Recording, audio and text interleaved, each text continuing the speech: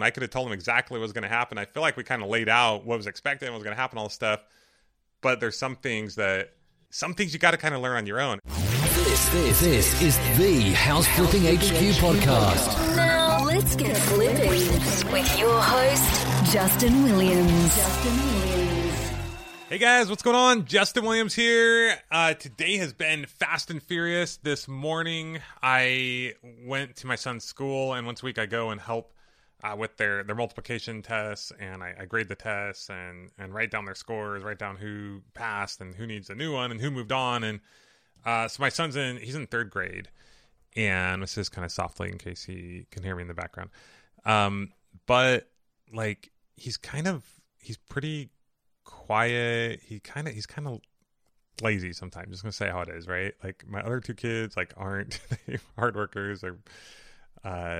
They just go for it, right? But he's always laying around and kind of moping around and not always doing his jobs very well, and just takes a long time to do things. And I started helping with his class a few weeks ago, and I got his multiplication test, and he missed almost all of them. And I was like, what? My son? I don't think so.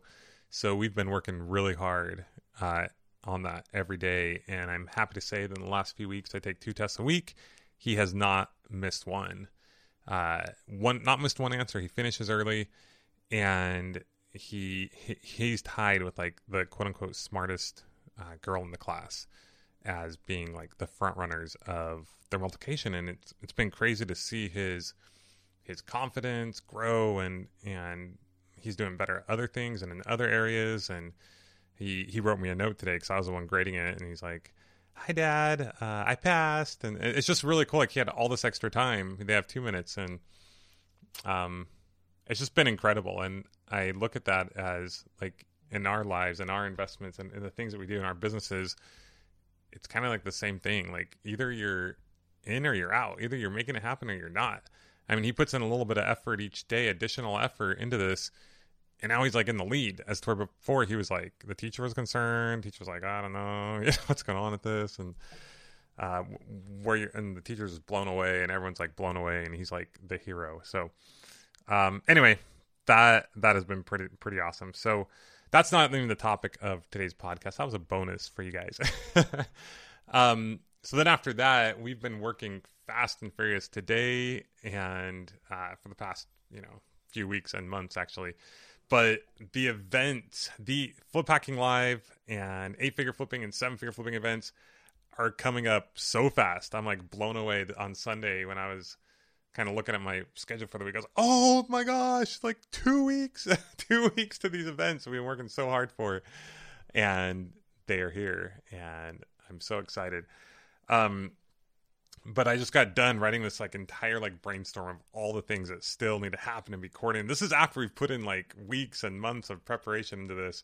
And I'm just holy crap, we've got a lot to coordinate and a lot to figure out. But I'm super blessed with an amazing team.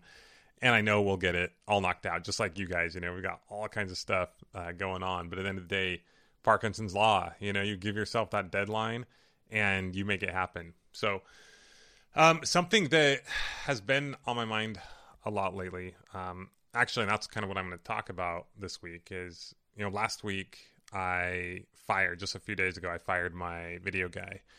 And to give a little more context here, first of all, something at the 8-figure event, we hired this guy, this consultant who does leadership training for Fortune 500 companies and some of the world's biggest companies, executives of the world's largest companies. And we hired him, we brought him in, and he's going to do a 4-hour training with our 8-figure group. And some people might ask why would you spend multiple 5 figures on a guy that's going to come in for only 4 hours? And I can answer that in a couple ways. Number one, we want the best. Selfishly, this is an area that I really want to grow in, and I know our members want to grow in as well. It's kind of funny because not long ago, I would hear the word leadership. It's just kind of one of those weird, fluffy words. It's leadership, schmeadership, go out, get sales, get deals, make it happen, take action. That's all that matters, right? And that's kind of true at the beginning because most people never make it past the take action level. Most people never get past the offer club. Most people never get past the deal club. Most people never get past the 6-figure club. Most people never get past the 7-figure club. But once you do, once you get past that amount, and even beyond that, it starts to get pretty lonely. And by that, I mean, there's not many people in that space. Your world becomes very small. And things that are important then are different. Like things that have been, that I didn't care about before that are really important now are things like leadership. In running the House Flipping HQ program, the 7-figure, the 8-figure, the House Flipping Formula, like all these different programs, and then running and then having the team within the program that we work with, Vanessa, Kyle, Bill, the coaches, and everyone else. I wish I could say it's been easy. I mean, there are times when I have felt defeated, over the past 5+ years. And sometimes it's a moment in a day. And I know you guys can all probably relate to this. And it might just be for a few minutes, might be for an hour. And sometimes it's for days or even longer, or weeks at times. And I just realized more and more the importance of leadership. And that is kind of one of my main focuses right now. So I wanted to, having all that been said, that's something that we're starting to focus on more. And that's something that I don't talk about a whole lot here on the podcast. But I want to share this experience with you that I had last week, and some of the lessons that I learned from it, or lessons that I had learned previously that I was reminded of by this experience in firing or having to let go of my video guy. So before I dive into all the lessons, I want to give you a little context and tell you the story kind of what happened. So a few months ago, as Tara and I were working on the documentary, and we're constantly making different videos for marketing or the documentary, or content or whatever it might be that we're doing. And I've always wished I had, we've gone back and forth. We've hired a lot of like one-off or part-time video editors and people recording different events.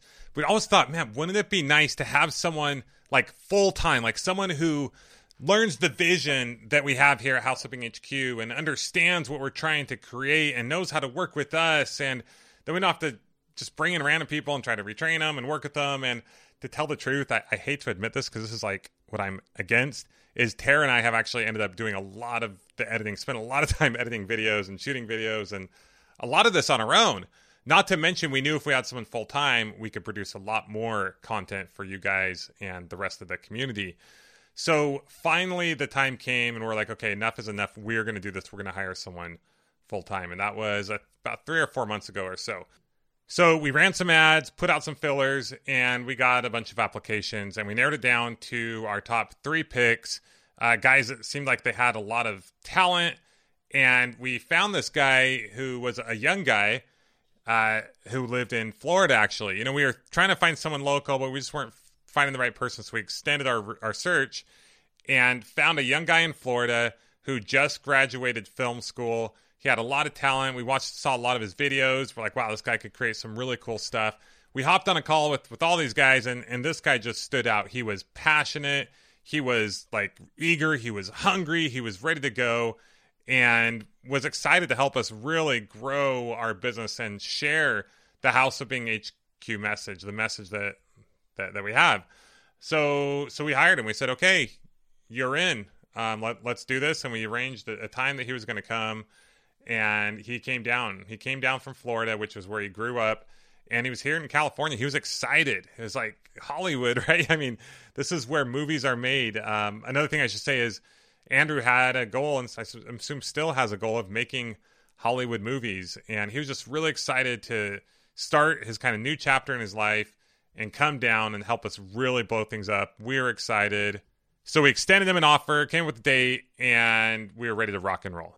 So Andrew shows up, and I should say, and I didn't know this ahead of time, but later on I found out that this was the first time he had ever flown in a plane. Like, he was afraid of flying on planes. A saying that he always has said to me since then is, I don't tempt fate, which, anyway, there was a lot of things he didn't want to do. I mentioned the possibility of us someday going on a cruise with one of our high level groups.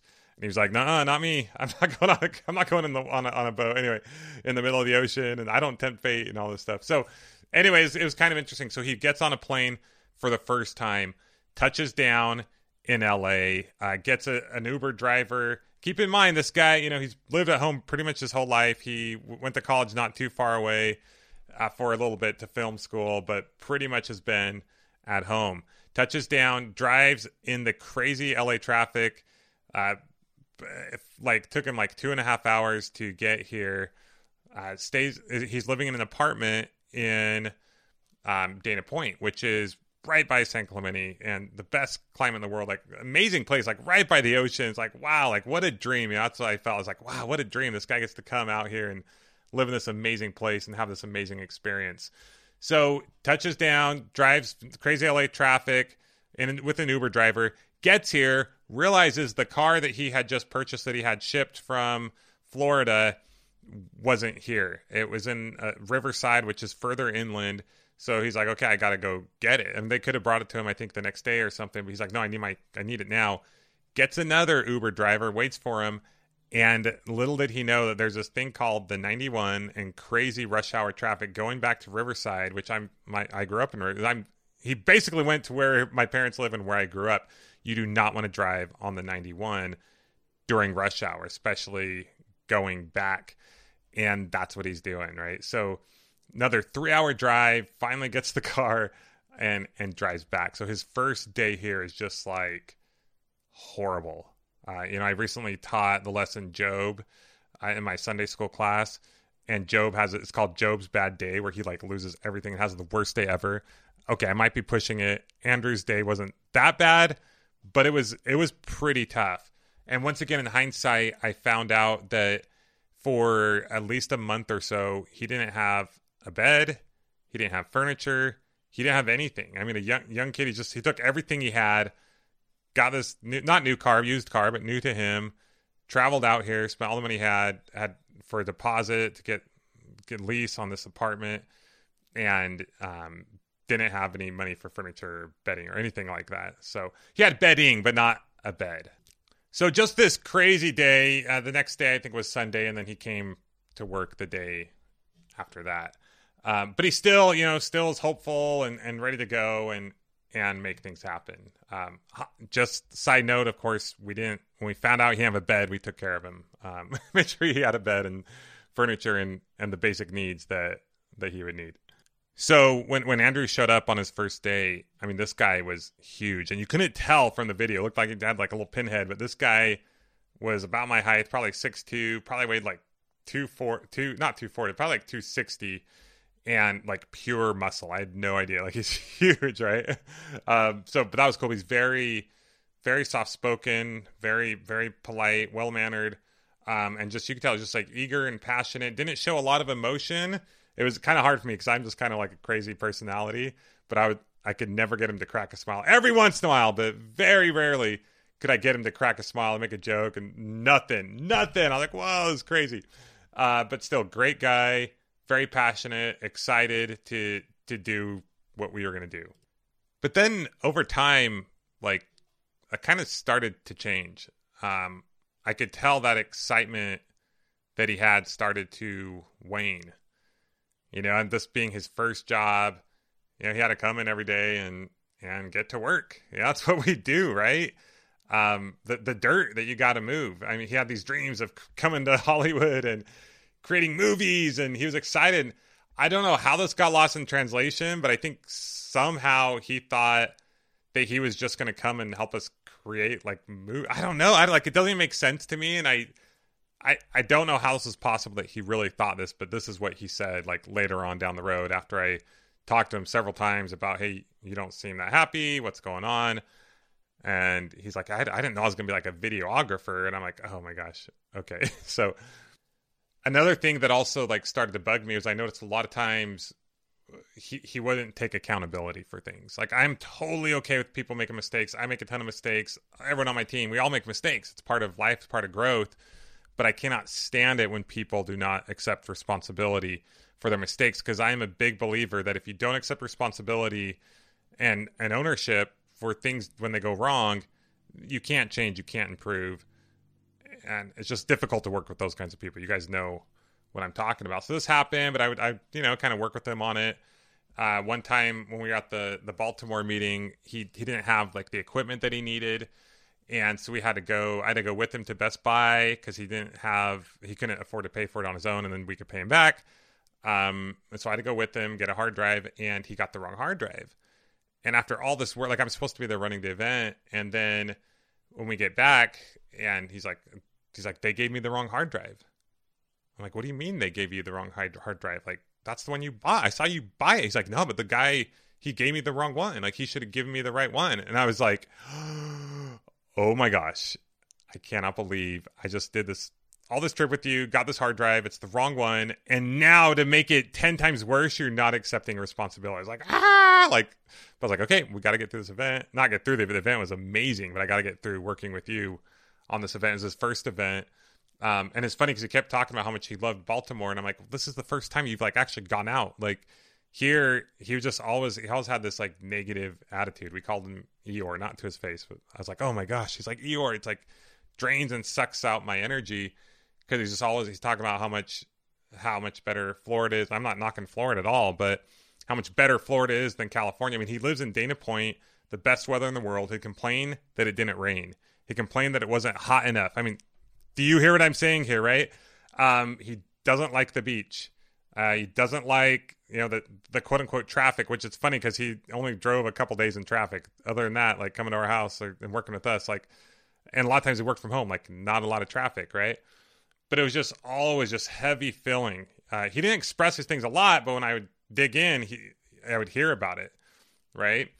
So I get, being homesick and it's being a new thing, but it was just kind of, I got to the point where I didn't want him to come over because I was like, dude, I am on top of the world. I do not want to be left down, feeling down. And I talked to him a couple times about, hey, look, man, I want you to be happy. If you're not happy, like you should do something else. I'll fully support you. And like, I know you came out with committed to work with us, but I'm okay with that. Like if it's not a fit, it's not a fit. I'm never about forcing someone in a situation where they don't want to be in. But having that been said, I also knew that he was in a lease and I didn't want to put this kid I knew didn't have extra money out, not on the street, but like out there and not be able to pay his bills and create some problems for him. I knew his parents didn't have a lot of money and he was also really talented and he was passionate. And my personality, like I like to see people succeed. I don't like to see them fail. I wanted to teach him these life lessons and help him and get it figured out and pump him up and get it fired up. So we'd have these conversations and it'd be good. And he appreciated them and it was good for a day or two and then it'd go back to the same old wah, wah, wah. And it's crazy. I mean, in the time he was here, so some of the things that they were in his own control, right? His attitude towards things. But then also like he ended up, he told me this later on, I guess he ended up in the ER a couple times when he was here. He he got in an accident, almost totaled his car. Someone else apparently hit him. He got like burned on his face a little bit. His transmission blew out. Like he got a new car and then the transmission blew out, had to get a new car and then his car got hit, right? So literally like, I get it. Like he had it rough, like moving to a new place. Like I get all that, but the attitude on top of that and then not accepting accountability for certain things just, it made it difficult, made it really hard. So a couple weeks ago, I had a pretty direct talk with him where I was like, hey, look, like you got to decide, like, are you in or are you out? No more halfway, no more like half in, half out. Like we got to be all in. And I let him think about it for a couple days. And he's like, okay, like I'm all in. And we both agreed that we'd revisit it in 90 days. I said, I don't want this to be your job forever. I don't think it's your dream job. I don't think it's what you want to do. But you got to be all in or all out when you're here. And he agreed to be all in, and he was fully committed and was like, wow, this is changing. Things are way different. And then it all came to a head last Thursday, just a few days ago. So he came over to my house and we were going to be recording these 3 videos for some marketing that we were doing. And we recorded the first video and it was great. And then we're starting to record the second one, but I could tell something was wrong with the audio. He was checking the audio. So I was like, hey, is everything okay? I said, take your time. Let's get it figured out. Because I've spent a lot of time preparing this and we had stuff written out on the, what's it called? The not the board, but the paper that you write stuff on, the flip chart thing. Anyway, I don't know what it's called.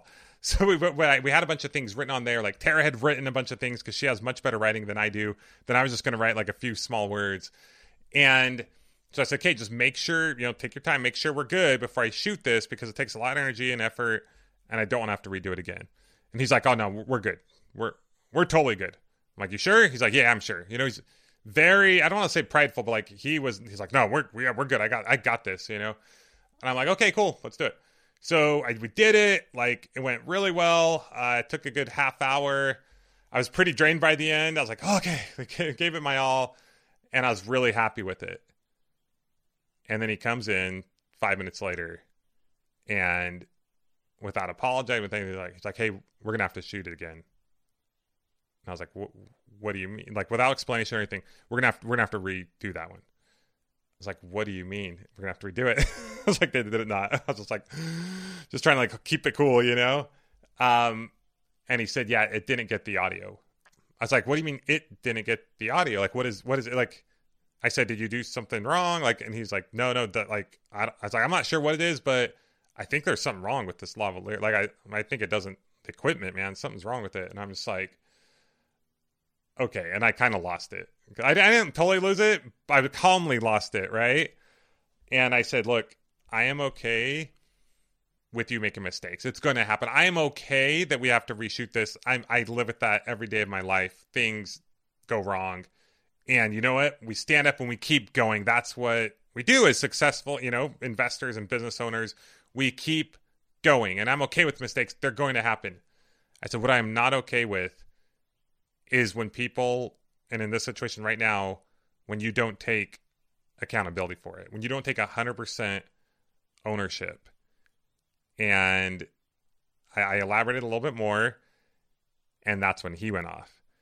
And talk about passive aggressive, right? Like this guy is like the most calmest person I've ever met. He just went off.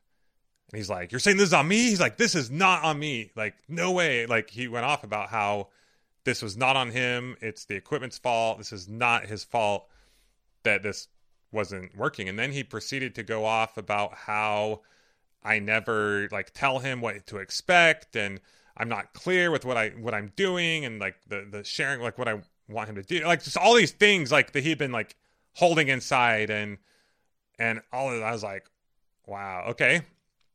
So I took a deep breath, and in my best, I've been practicing a lot of active listening and empathy in my marriage, and so my best active listening, trying to put myself in his shoes, voice, I just called myself and I said, okay, I said, I can appreciate that. I said, Andrew, I can see how working with me could be frustrating.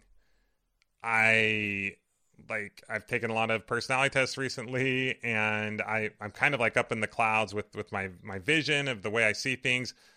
I said, I don't usually know one day to the next exactly what I'm going to do or how I'm going to do it. I have an overall idea, but things like this, like shooting video, yes, you are right. Like, I will change that. I will change it from 1 minute to the next. And if that doesn't work for you, like I totally understand. That's totally cool. And I'm not saying that I can't improve that, but that is kind of part of my personality. And, the truth is, like, you work for me, I don't work for you. So you kind of answer to me like I don't answer to you. Like, I don't have to tell you like exactly what I'm going to do from day to day. And if you feel like I should or need to, like, I get it. Like, it's fine. That's your right. But then we shouldn't work together, and you can go work somewhere else, and I'll wish you the best, So he stopped for a while, and he said, okay, then tomorrow will be my last day.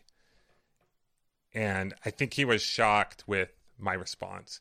I think part of me was really excited because I was like, yes, but I was even more than just for myself. Like, it's like this huge weight was lifted off, but I was happy for him because, and I said, Andrew, this is the first time that you have taken 100% accountability for yourself, for your own actions, because you're no longer like, if there's something you're not loving about your situation, you are choosing to change it. You're being your own agent, and you are changing that. So I said, good for you. I'm super happy for you.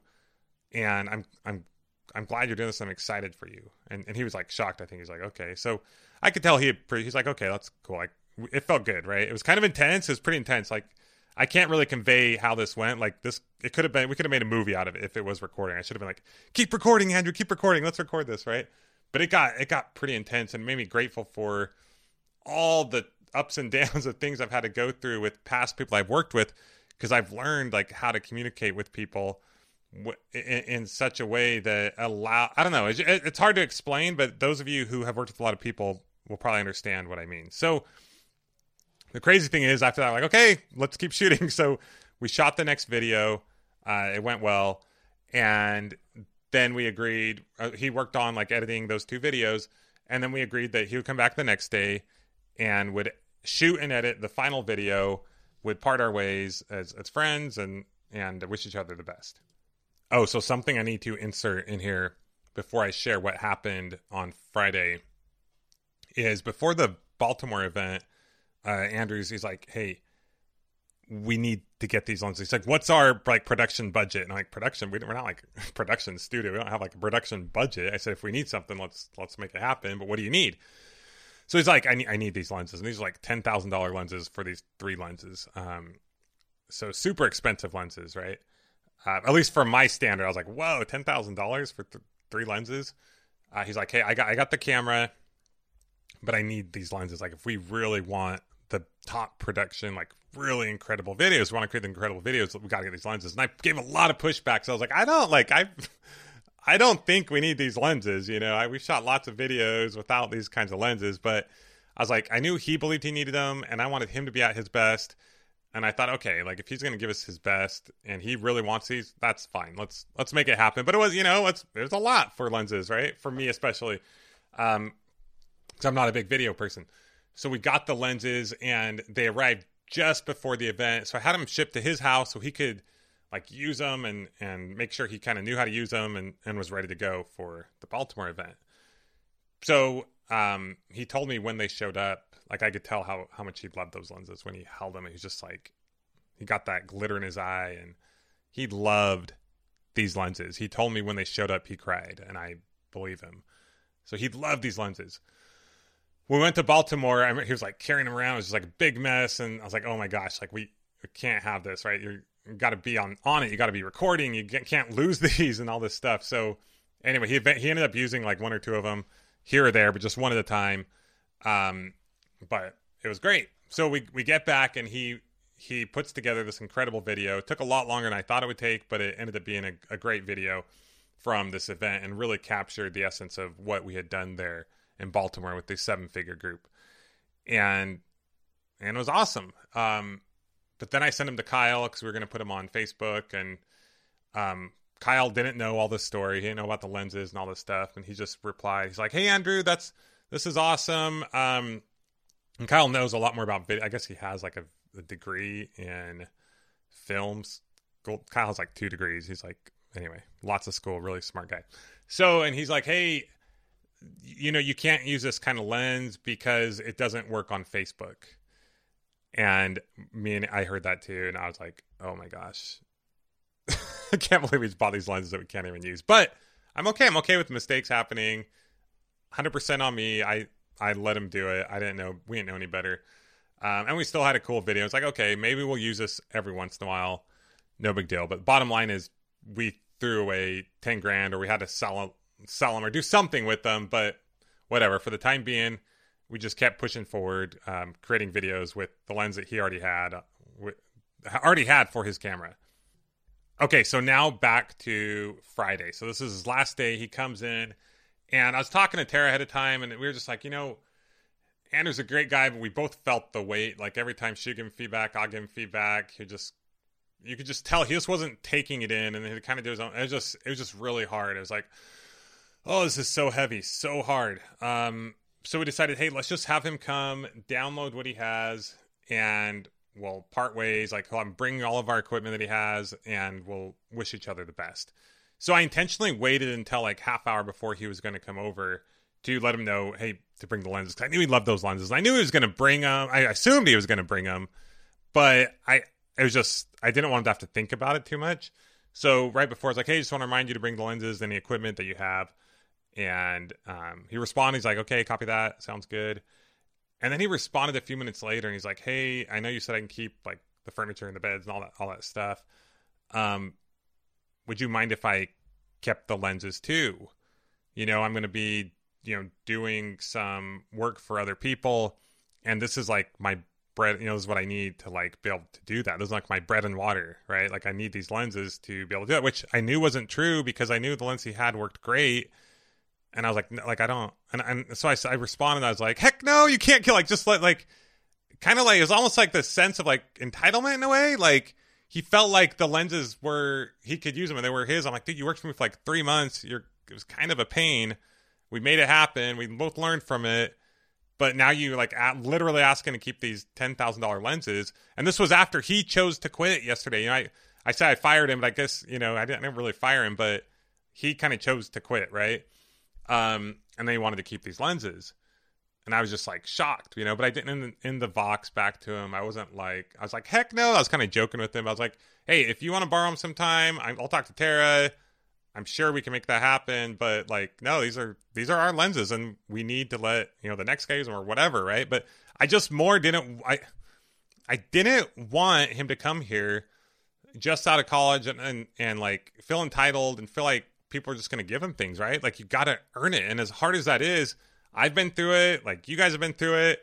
I've seen other people go through it or not go through it, and it kind of messes them up. And I knew he had to learn some things the hard way. So I said, no, you can't keep them, bring them, but maybe we'll let you borrow them if you need to. But like you can rent, you'll get it figured out, man. Don't worry, you'll get it figured out. So he came over. Of course, he didn't have the lenses when he came in. We let him know, hey, just download everything, like get us your stuff, and you can take off early today and go, you know, do your thing. And on top of that, I forgot to mention we were going to pay him another month's pay so he could just, you know, go as he found other work and stuff like that. I wanted to make sure he was taken care of. So when he was about to leave, I asked him, I said, hey, what about the lenses? Do you have the lenses?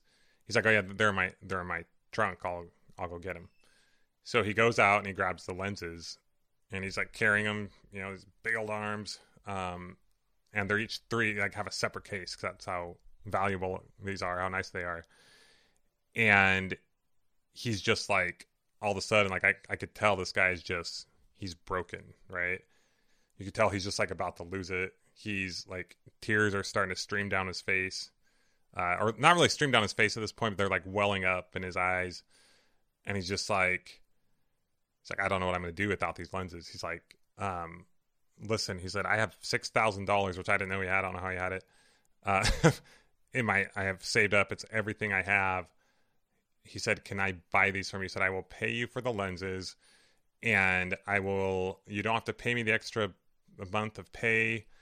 And then I might just owe you like a little bit more, but I'll pay you for them. Like I said, I need these. These are my bread and water. And which was ironic to me, because I thought, whoa, like, if I take all the money you have, which I would have done it in a heartbeat, because I didn't really know what to do with the lenses, to tell you the truth. I didn't need them. I won't say I didn't want them, but I don't know what I was going to do with them. Principle, right? I was like, no, you can't have the lenses. But then when he was willing to pay for them, I was like, yeah, I would do that from like a business negotiation perspective. Like financially, that made sense. But I knew I couldn't take this guy's like last dollar, like everything he had. Like I literally could imagine, like he could be on the streets, right? Not be able to pay his rent, and he might have these lenses, but he wouldn't have anything else. So I said to him, look, like I appreciate that. I love you. I said, you don't need these lenses. You're going to be okay. And I said, hey, no, you'll be fine. Like, if you need them, let me know and we'll work something out. I wanted them to have to work for it. I said, maybe you can rent them or you can borrow them or whatever. We'll try to figure it out. And I don't know what it was. But he just like, he couldn't leave these lenses. And I said, okay, how about this? I said, I'll talk to Tara. You write up a plan of how you're going to make this work. Cause I said, I'm deeply, like, I'm concerned for you. And he said, I'll write the plan right now. Can you talk to Tara right now? And I was like, wow, like he really wants these lenses. I could see he was broken. Like I'd never seen a man, especially a man this large in my life. so broken. And I realized, and I said this time, I was like, wow, I said these lenses, like I realized these lenses were symbolic to him, right? Like he'd been through a lot, and at least in his mind, he had been literally, but also in his mind, coming to a new place. It was the first place he'd been. And then on top of that, working through a lot of things in his mind and his perspective. And I didn't know what was going to happen to him. I could tell he was so broken. And that on top of that, he was willing to pay for him. So I said, can you give me a minute? I closed the door. I went and talked to Tara. And I came back and I said, look, how about this? We won't pay you for your next paycheck, and we'll pay you the paycheck that you earned, but not an additional one. And I said, you can keep the lenses and you don't have to pay us. I said, keep the money. You need that, and we wish you the best. And that's when the tears just started to stream down his face. And I'd never seen him so gracious, and hopeful, and he just gave us a big hug. And it's funny because I tried to give him a little hug, or a little man hug, and it was he was just stone wall. You could tell he was just broken. And then he took him, and Tara came and gave him a big hug. Tara was kind of overhearing a lot of this in the background. It was like, oh my gosh, what's gonna happen here? And then he left. He drove off and he left. So, I mean, as crazy and up and down, as intense as this is one employee, right? I've had lots of employees. I know a lot of you guys have as well, or are working towards that. I'm grateful for this experience. I'm grateful for all the experiences, but it doesn't mean that I didn't learn from it. And to me, if you don't learn from your experiences, then what good are they, right? I don't have any regrets of anything I've ever been through. But that's, if you learn from it, then it means something, right? So I want to talk a little about some of the lessons that I learned from this experience and in working with other people. And I wanted to share those with you guys, if that's okay. Some of them I think were obvious, through the story. And I just want to point out a few others and emphasize some. So the first lesson for me, and the biggest lesson for me, I guess, not biggest, but in this specific situation, the biggest and most obvious is I will never again, well, knock on wood, I will most likely never again hire someone if this is their first job. I believe life experience is far too valuable. You guys have heard me talk about college, and college is what it is. Education is important in different ways depending on how you go about it. But nothing can take the place of life experience. I mean, me having the opportunity to say some of the things I said to him, and he took in some of it, right? But he really struggled with the feedback we gave him. But then the second day on Friday, there was a couple times where we talked about something. He's like, oh, that's on me. That was on me. And I've never heard him say that before. But just that life experience, the next person who hires him, you're welcome. Because I'm not saying it's going to be easy, right? I wish you the best. But guaranteed, he will have learned from this experience. He realized he's not just going to come out here and right out of the gate. To me, it's you got to shoot for the Hollywood movie, but you got to be willing to go through what it takes to get that Hollywood movie. You know what I mean? With you guys and your businesses, you want to shoot for the stars. You want to shoot for that 7-figure business. But the thing is, so many people, they want that, but they're not willing to do what it takes to get there. And the crazy thing to get there, it's not really any, that much harder, physically and time-wise than it is to do whatever it is that you're doing right now. But you got to be willing to emotionally go there, because nothing is guaranteed, right? You got to be willing to take those steps day in, day out without that guarantee of getting that thing, that paycheck, And with Andrew, it's almost like he wanted that. He had this vision of what it would be like. And if you would have told him what it was going to happen, he would say, yeah, I get it. But he just wouldn't have known. Just this morning, Tara and I were having this conversation, and we're like, as humans, we're kind of dumb, right? And she didn't say we were dumb. I was kind of saying, I guess someone else said that. And I'm like, yeah, we kind of are. And she's like, but the thing is, I was like, we're kind of dumb because we have all this history of like since the beginning of the world, like of people like learning and like our life experience, but yet we still like literally like don't even know how to do so many things, right? Like I still don't know how to like raise kids, and I kind of do, but not really, right? Like I still struggle with it. I still don't know how to be married, right? Like I kind of do, but not really. Like it's a challenge day to day. As investors, it's like you would think, and business owners, it'd be so like anyone should be able to go out and start a business like super easy. And in a way, I kind of feel like they can because there's so many people who have done it before and you can learn. But it's like some things you got to kind of learn on your own. And for Andrew, he had to learn this on his own. I could have told him exactly what was going to happen. I feel like we kind of laid out what was expected and what was going to happen, all this stuff. But there's some things that he just had to learn on his own. So lesson number 1 for me, and this isn't for everybody, but I'm just telling you some of the lessons. And this isn't very like, I know this lesson here isn't very like warm, fuzzy feeling. It sounds kind of negative, but like, I don't know that I will ever hire another person who it's their first job, or at least I will always appreciate the life and work experience that we get from other things that we do in our life. And that can be, lesson is from bringing people into your team internally and for you yourself, right? Like that's why we bring people into the 7-figure group who have been through it, who are already doing 6 figures, because we know what they had to do to get there because we've been there, right? So that's lesson number 1. Lesson number 2 is make sure, and I've talked about this before, that the people that you work with are willing and able to take feedback. And I mean, I think with Andrew, like I was just too excited and want to hire him and like, oh, you know, like, anyway, I could go into personalities, but Bill's analyzed me and my personality, taking personality tests, and I want things done like yesterday, right? I am so like, let's just go do it, get it done. I don't really think through it a lot, which is good and bad. But I knew better. I know that my number 1 thing is someone who's willing to take feedback. So if they can take feedback and they're, you know, willing to admit how they can improve, then they can improve, right? But if they can't take feedback, then it makes it really difficult. So make sure the people that you work with are willing and able to take feedback. Lesson number 3, kind of going along with that, extreme ownership. So I just got done listening to the book Extreme Ownership.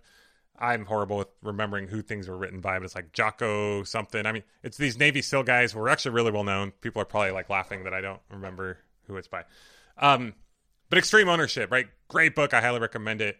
And big part of that book is just all about, it ingrains it in your brain, like 100% accountability, 100% ownership. Anything that goes wrong in your business or in your jurisdiction of anything is 100% on you. And if it's not, if you don't own that completely, you can't change. Number 1, you're a pansy. No, I'm just kidding. Kind of. Not really. Own it, right? Own it.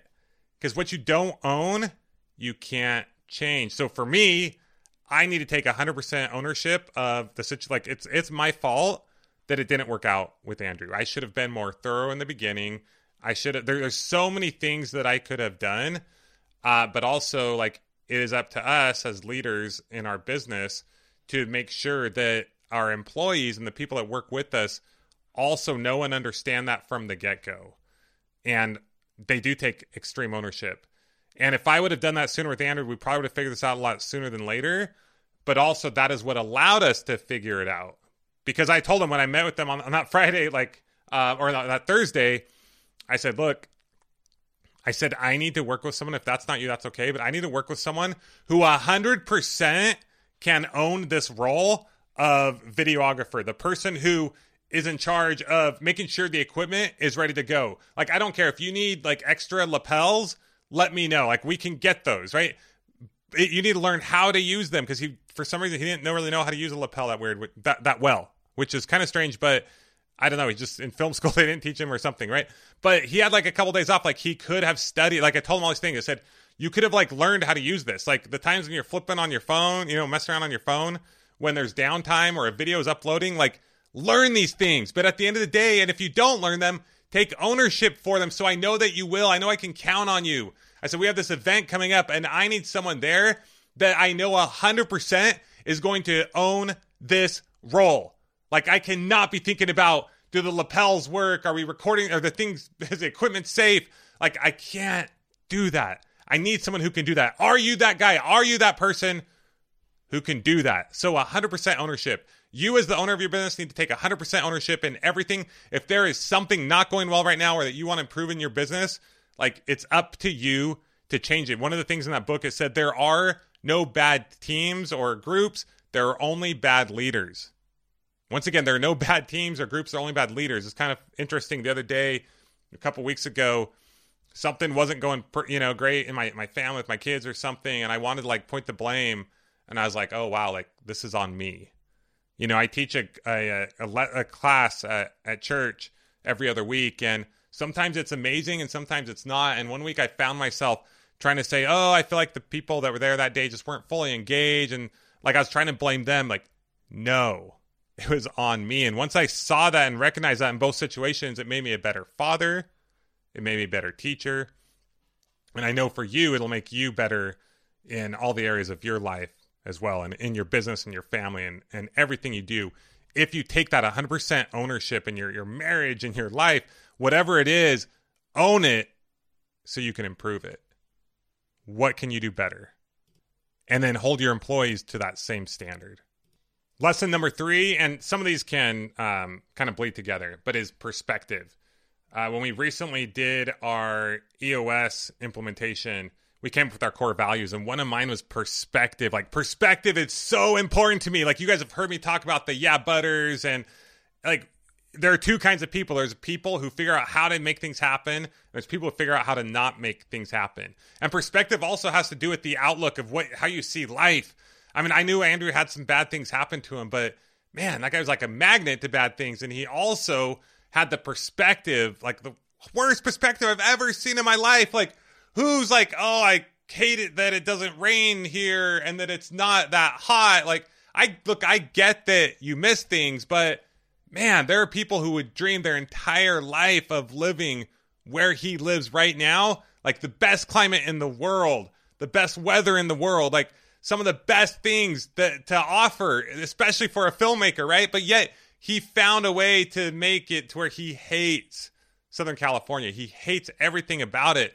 And I get like saying, hey, I'm kind of homesick. This is kind of hard. But when you double down with that bad attitude, it's really going to mess you up. So whatever it is that you're doing, whether you're hiring someone or whether it's you yourself, like your perspective is everything. Perception is reality, and your perception is your perspective when you really think about it.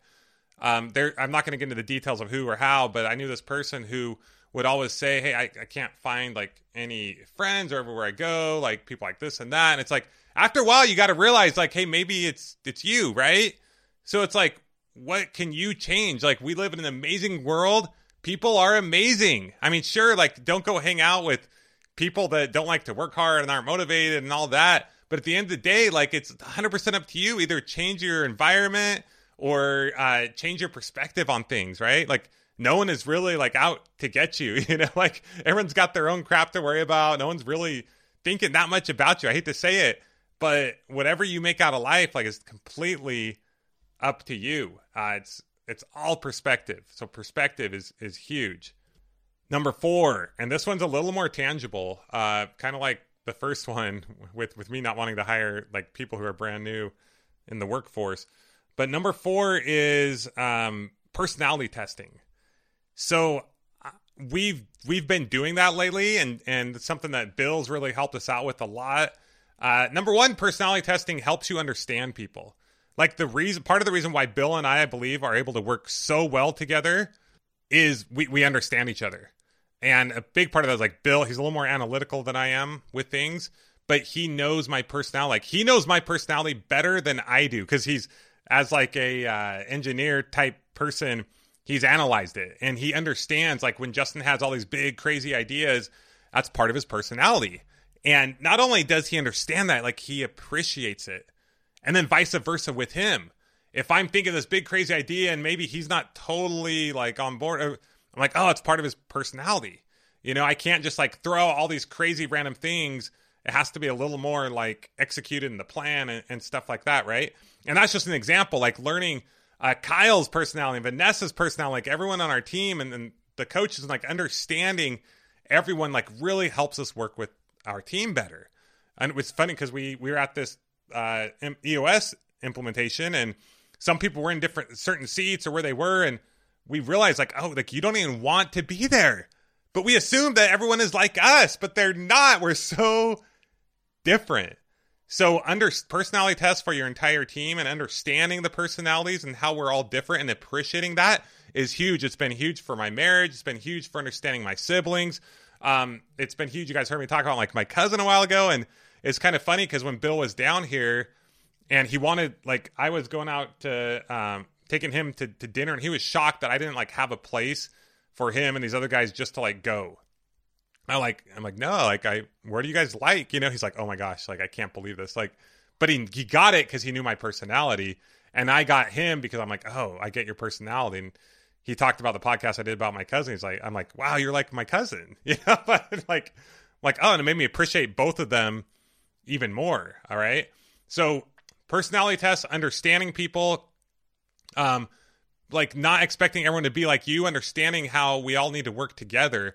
Like we cannot run, like my main job in the business is to come up with crazy ideas and just inspire and motivate and build high level relationships. That's it, right? I do a lot of other things because I'm still in those seats, but the goal is for me to get out of those seats, and understanding people's personalities and what they like and what they're good at is really going to be huge for you building your business. Now, back to Andrew, if I would have been more thorough in the personality tests and taking these things, we could have probably figured a lot of this out ahead of time, and that would have been huge. Item number 5, and this is kind of similar in just like a tangible thing, is from here on out, and we did this with the last person that we just brought on, is we'll have like a 90-day trial period. And them kind of understanding that, I think, is important for multiple reasons. I think it helps them continue to work hard for those 90 days, as to where after a while it felt like Andrew was like, whatever. And it's like, okay, we're going to determine after the 90 days. Instead of me and Andrew having to always have these like awkward conversations and stuff like that. And I think it's really important for them to understand, hey, this is a trial period between both of us. And then if things don't work out from either one, we part ways and we can move on. Okay, so really quickly before we go on to number 6, and not to digress here, but back to the whole like personality type thing. I hear a lot of entrepreneurs, a lot of business owners, a lot of investors, they're concerned with bringing people onto their team because they're worried that someone's going to come along and like duplicate what they're doing and take all their business and leave, right? And while that is very possible, like a lot of people, like that is not in their wheelhouse. That is not their personality. Like they have no desire to do that. And I used to kind of believe that and thought that, but even more lately have I realized that, like, right? Like, I don't know how else to say this. Like, I used to think that anyone could be an entrepreneur, anyone could lead a team, anyone like could and wanted to do this. Like, not everyone wants to or will or does, right? So, like, keep that in mind, right? Like, if you do these personality tests and you understand what people's goals and visions are, unless you're hiring someone that is very entrepreneurial, there's a really good chance, like understanding this will help you in hiring and building your team. Like you probably don't want to hire someone who is like wildly entrepreneurial. Number one, they're not going to be able to implement everything you want them to do, most likely. And then number 2, there's a good chance that they may not be with you for the long haul. So number 6 is, as a leader, you've got to be willing to lead. You know, I'm all about like leading by example, and I'm all about like the servant leader and stuff like that to a degree. But at the end of the day, like you've got to let people do their thing and you've got to be willing to lead. And that includes you've got to be willing to give constructive criticism and direct feedback. You know, with Andrew, like if I wasn't willing to give this direct feedback, I don't know where we would be.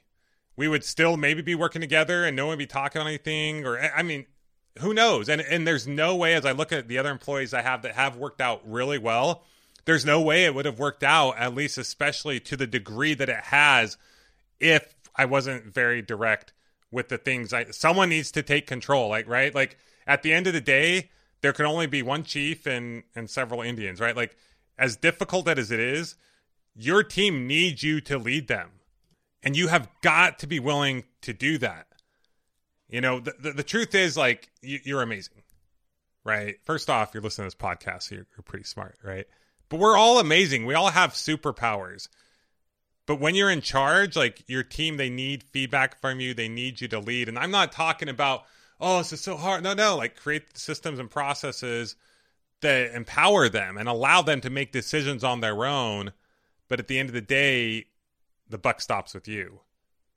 And just as much as people have a really hard time taking feedback, I found even more difficult is for leaders to give that feedback. And, you do it with love. Like, you don't got to do any egotistical, I can't believe you're such an... No. Like, but you've got to be willing to give it. You've got to be willing to lead. You've got to be willing to give direction. You've got to be willing to give correction. And that is just so essential in order to be a leader, in order to grow and build your team and reach the level of success that we all want to have in our business and our life. So this next one is actually one that I'm still working on and really struggle with, I think. And I'm learning more and more, I think, why I struggle with this. But as the leader of your organization, the visionary, you've got to be able to share that vision. You've got to be able to communicate that vision. And I can kind of go off on different angles of this, but like two things. Number one, communication is huge. That's another one of my core values, even though we didn't pick it. I think I'm going to make it one. But communication is huge. But the communication I'm talking about right now, and we'll talk about communication another day on a different level, is being able to articulate and communicate and share your vision. I remember a while ago when I wanted to continue to grow the 7-figure group, and I kind of shared some of my goals. And I think like some of our coaches, some of the people on the leadership team, like just heard me share some of my goals, like on a podcast or something. And they were like, whoa, what's going on? Like, how are we going to do that? And I kind of got upset. I was like, what do you mean? How are we going to do it? I was just kind of like frustrated. I was like, don't you guys get it? Like, we're just going to do it, And I thought I was in the right, they were in the wrong. And it wasn't like a big, like, they weren't like all upset or anything. But I just kind of got frustrated because I was like, I don't really have to like explain myself to you is what I thought. And, Andrew, I'm just once again taking ownership here. Andrew even mentioned that. Like, he's like, you never really tell me where I'm at, where I'm going. And here's the truth, right? Like, it is my company. Like, I don't have to tell them everything. And that's part of it, right? Like, your people need to understand that. You're not perfect either. But more and more, I have realized, like, wow, like, probably one of my number one roles is to lead, inspire, and share a vision. Share a vision of where we're going, how we're going to get there, why we want to get there. And I'll be honest, that's difficult for me. And as I've learned more about like my personality test, these personality, like Bill, I don't know, he said like on this one test I took, like my vision is like, and the EOS implementer who came, he said it's like bigger, like the separation of the number to the line. I don't know, all this garbage is like bigger than anyone he's ever seen, right? So that's good and bad, right? Like I have this crazy, huge, insane vision. Like I literally, not literally, but like in a way I feel like I see like the future of like how I want, and I'm not saying I'm like a prophet or anything, right? But like I have this vision of how things should roll out and how they should look and how they could look and what can be accomplished. Like I don't even share a lot of my vision with a lot of my team or a lot of the people on here of like what I see as possible. Because most people, like, it's overwhelming to them. And I kind of got that before, but now I'm really getting it even more. But I'm also understanding the importance of being able to share that vision and how you share it and how you motivate and encourage, right? So being able to share your vision, and I don't have the exact answer for you of how to do that right now, but what I would say is just know that that is important and know that most people listening to this are probably are visionaries. And there's different levels of visionaries and to different degrees. You're probably a visionary, and there's a good chance that most of the people that work for you are not. And that's okay. We all need each other. But understanding that, knowing that, and being willing and able to kind of share that vision with them and communicate that well and learn and keep developing that communication and sharing that vision with them is really going to be important. And it's really going to help get you where you want to go. And so the last one I want to share, and these two I was going to keep separate. I think they're kind of related. And it's like three, I guess, is empathy, mercy, and love. So first off, as a leader, I do think accountability and holding people accountable is huge. But when I think about Andrew and his situation and why it was that at first I was like, no, you're not keeping the lenses. Like, yes, you have to do this. No, you're not. Like, these different things. It's because I felt like he felt a little entitled. I felt like he had some lessons to learn. Like there was a lack of humility and whatnot, right? But when I saw this 260-pound man with solid muscle, like standing there in tears, and it wasn't just because he was in tears, but it was because he was broken. He was humble. Not only that, not only was he broken, but he was willing to give everything. Like he was willing to pay for and give everything for those lenses. I knew that he had gone to a place I'd never seen him go before. And I put myself in his shoes and I was like, you know what? I don't totally understand what he's going through. We think differently. Like, but I have been there in a lot of degrees, and there have been a lot of people that were there for me. And even though I don't know that the lenses were really what he needed, I knew that was a metaphor for him that would allow him to keep going. I knew he had learned his lesson, and this was going to help him keep going. And the truth is, like, I didn't totally need the lenses or know what I was going to do with them. And I'm not the kind of person, when I buy something, I don't like to sell it because I believe, hey, I can go make more money doing something else than try to sell this thing. And it's not my main focus, right? So I was like, we just gave him to him, right? And I don't say that like I need a pat on the back or anything. That's not what this is about, right? It's just, but having that empathy, putting myself in his shoes, and knowing that, you know, in this moment, he did learn, he needed them more than we did. And they meant so much more to him, and they were symbolic of his kind of new start. I just think that's important, right? And you got to be careful, because I know a lot of people, in fact, most people probably, they wear their emotions on their sleeves with their employees. It's like, oh, they just give people whatever. Like, you can't do that, right? Like, we're not running a charity here. But in some cases, it's not a science, right? It's an art. It's a feeling. And we just knew at that time that was the right thing. And empathy to me is huge, right? Like, when you truly can put yourself in someone else's shoes and walk where they've walked and been where they've been and truly try to understand their situation, it really changes things. So whether that's with a spouse, with your kids, with any relationships you have in your business, like sometimes you got to stop. You got to take a deep breath. You know, use your best active listening.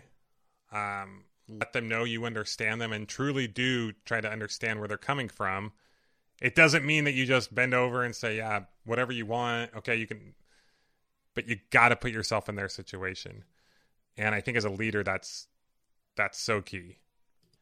So once again, in the book, Extreme Ownership, you know, I probably should look up these quotes, but anyway, ain't nobody got time, right?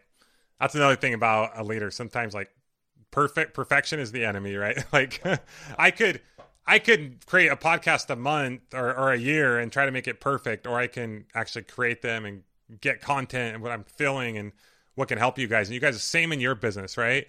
If you wait to try to make things perfect, for me, it's like, hey, we're going to create a podcast. We're going to write some notes. We're going to turn on. We're going to go.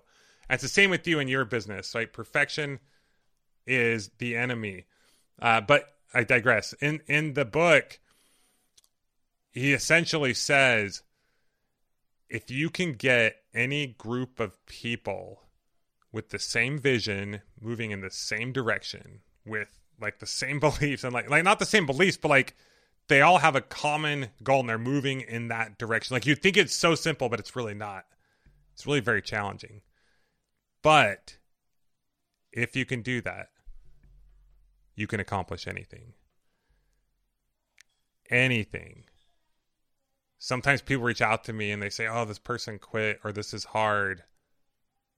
Yeah, it is hard. And part of the reason it's hard is because it's not something you learned in school. It's not something you grew up with. It's not something that your friends and family have taught you from a young age, or that everyone around you is doing. There's very few people that ever get to the point of even having the opportunity to lead.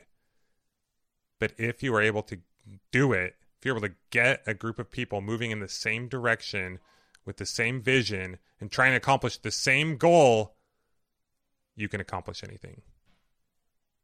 So don't give up. Keep going. Keep pushing. Because there's people out there that need you and you need them. All right, guys. Well, I hope you enjoyed today's episode of the House Flipping HQ podcast. I went a little longer than I had anticipated, but that's okay. I hope you guys got a lot of value out of it. So this is kind of like the last hurrah for Flip Hacking Live. Flip Hacking Live is literally 2 weeks from tomorrow. At the time of recording this, if you're listening to it later, obviously it is a lot closer or it's past. Go to fliphackinglive.com right now. Hopefully there are still tickets left for you. If not, I don't know what to say, but we do have a few tickets left. So go to fliphackinglive.com and I promise you will not regret it. This event will change your life forever if you allow it to. Also, if you are a 6 or 7 figure income earner in the real estate investing space, if you're a house flipper wholesaler who's making 6 or 7 figures and you are interested in coming to our event in like less than 2 weeks, go to 7figureflipping.com, fill out an application, reach out to us, let's hop on a call. I will most likely, either me or Bill will talk to you personally in this situation to see if it's the right fit. And we would love to have you if it makes sense. So other than that, guys, get out there, take action, keep making things happen, lead your team, and just keep being amazing people. I love you all. I appreciate you. It means a lot to me that you continue to listen each week to the House Flipping HQ podcast. And I hope to continue to be able to serve you to the best of my ability in any way, shape, or form that I can. Just keep being awesome, keep changing the world in your own little way, and we'll keep it going. And until then, well, hopefully we'll see you at Flip Hacking Live or 7-figure or 8-figure flipping. But other than that, we will talk to you next time on the House Flipping HQ podcast. This has been the House Flipping HQ podcast. Your ultimate house flipping resource for intelligent real estate investing and financial freedom. Check out amazing tutorials, blogs, how-tos, and other inspiring podcasts with house flipping experts at houseflippinghq.com. houseflippinghq.com.